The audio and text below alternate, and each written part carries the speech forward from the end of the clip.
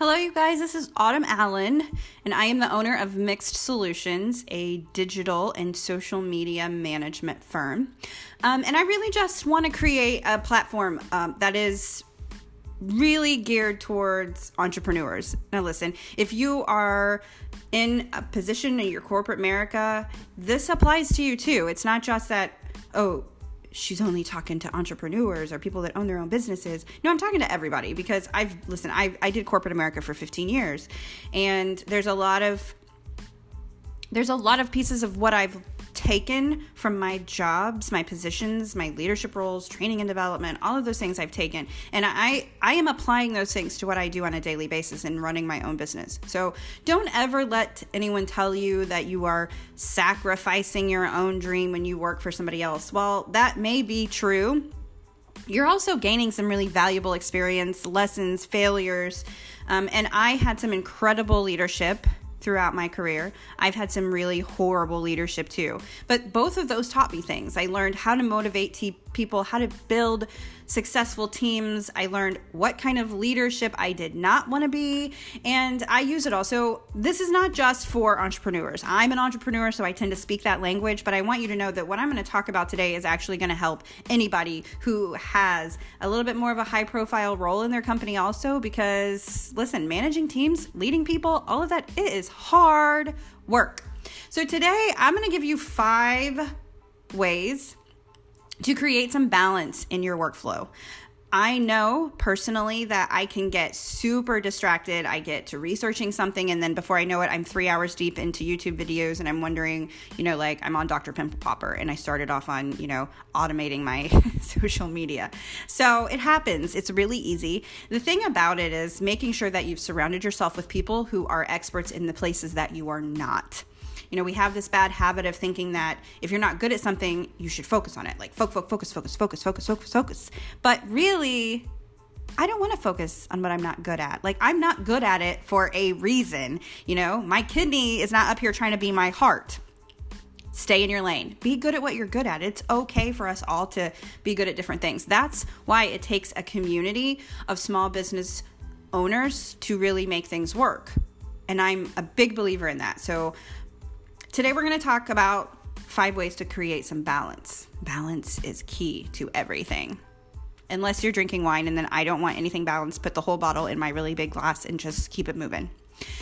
The first thing we're going to talk about is protecting your energy. And I know this sounds a little hippie. It sounds a little like I carry, crystals, which, by the way, I do. I am a little hippie in a former life, I think. I believe in all of that. But that's not what I'm talking about. I'm talking about family, friends, clients, employees, toxic relationships. I'm talking about those people in your life that drain you, those people in your life that when you see them coming, you really try to hide or you try to pretend like you're on your phone. I'm talking about setting boundaries, not just with people in your personal life, but with people in your professional life also. It is not okay that every time you interact with somebody, they're disrespectful and unprofessional and dismissive and they trivialize your work. There's a way that you can react to that, but you also need to know that has nothing to do with you.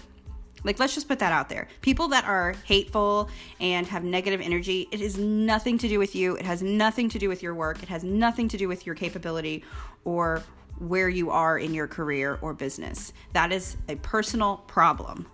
And also, if you're one of those people, take heed to this. It is a personal problem. You really need to work on that. And I'm going to say because that's just... I just say, I'm so sorry. I want to keep recording this and take them out, but the fact is that I can't stop saying it, and I'll be recording this for 6 hours, and I don't want to script. So anyway, back to protecting your energy. This is about setting boundaries. It's about making sure that the people that you go to, that you seek advice from, that you interact with, that they are challenging you to be better, that they are providing solutions to problems and not bringing you problems, and that they're not feeding into your problems. Everybody has a bad day. I have friends that when I'm having a bad day and I'm in a pity party mode and I feel sorry for myself and I want to complain, I talk to these people because you know what they tell me? Stop complaining, get off your ass, stop being negative, and focus. Stop being distracted. Why are you letting all of these things take you away from your purpose? Why are you letting all of these things be what you're focusing on instead of focusing on what you know you should be? So there is some personal responsibility when you are engaging in toxic behavior or toxic relationships, but just know it's fine. It's okay if you lose friends. It's okay if you lose a family member. It's okay if you have to walk away from a job because the culture of the business is toxic. It's okay if you have to say no to clients. It's okay. Everybody's not your people. Let's just put that out there. So the second thing that I want you to really start to think about is setting a schedule. And I know that it seems crazy. I'm like the Post-it note lady. My last position, I used to put Post-it notes all around my computer screen so that it looked like a sunflower. But that was me. That's how I function. It's something like I think of something, I know I need to remember it. I'm going to put a note for myself to remember. But there are easier ways to do that than trying to keep track of all of your Post-it notes. There are softwares that are basically Post-it notes.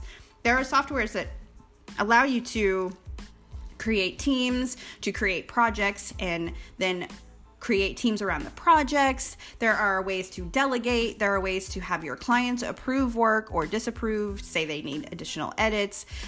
There is so many project management softwares, apps available for every single industry. If you are not setting a schedule, if you are not writing down what the things that have to be done, the things that you want to get done, and a time frame when each of those should take you, then you're really losing out on some hours, because productivity is about self-discipline.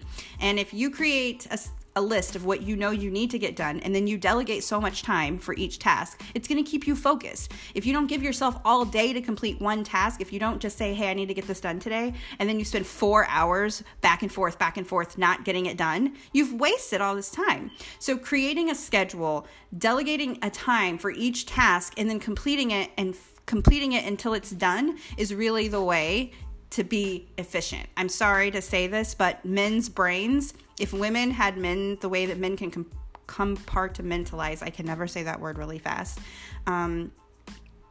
That's basically what project management software will do for you. You know how they just see one thing?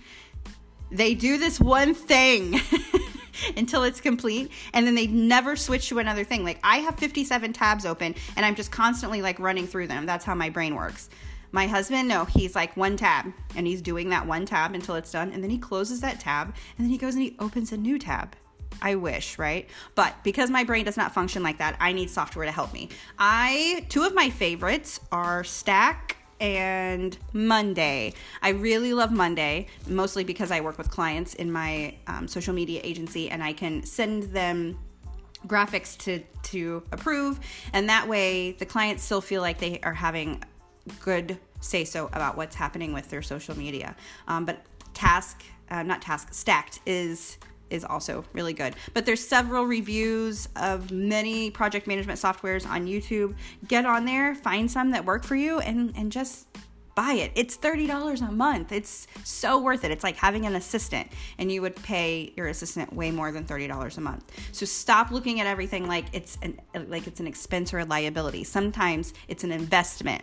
If you're getting time back, that $30 a month, you're going to completely 1,000 times make that up. Don't be scared to spend some money.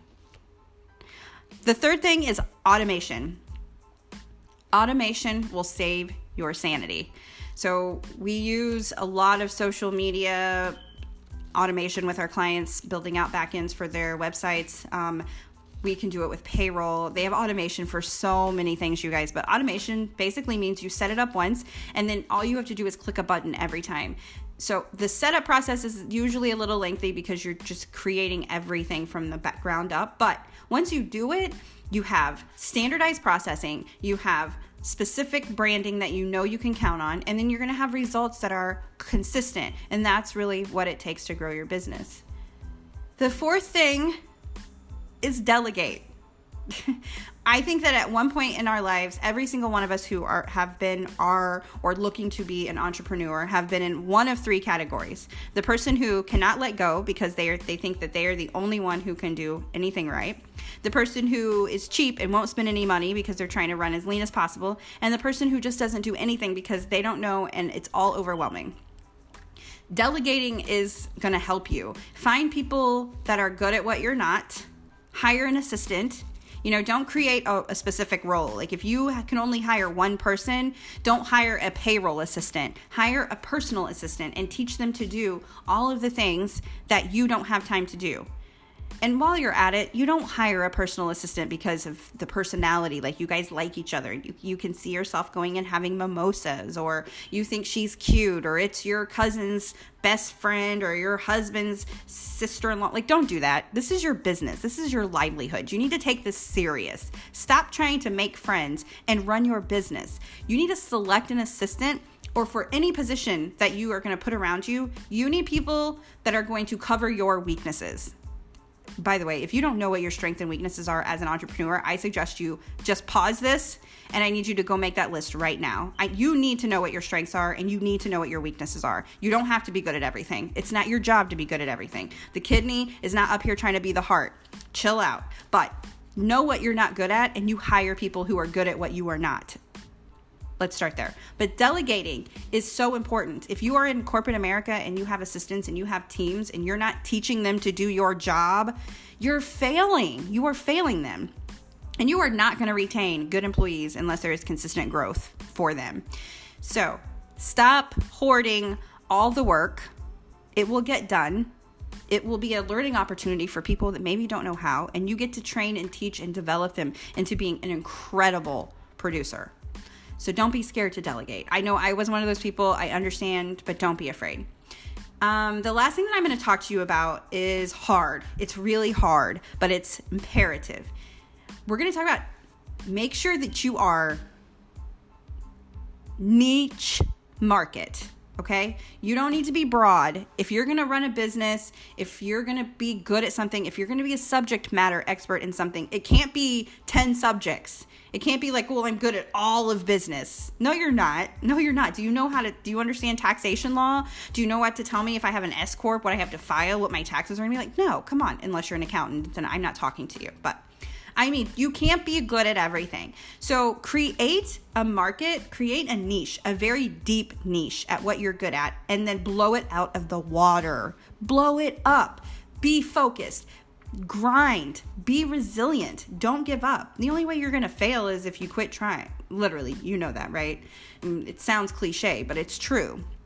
There is no such thing as failure. You either win or you get a lesson. And if you take that lesson and you redo it and you go and apply it, now you're just smarter.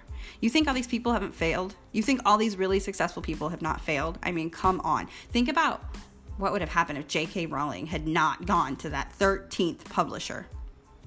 The 13th publisher. 12 told her no. Can you imagine if Michael Jordan hadn't tried out again in 8th grade when he got cut from the 7th grade basketball team?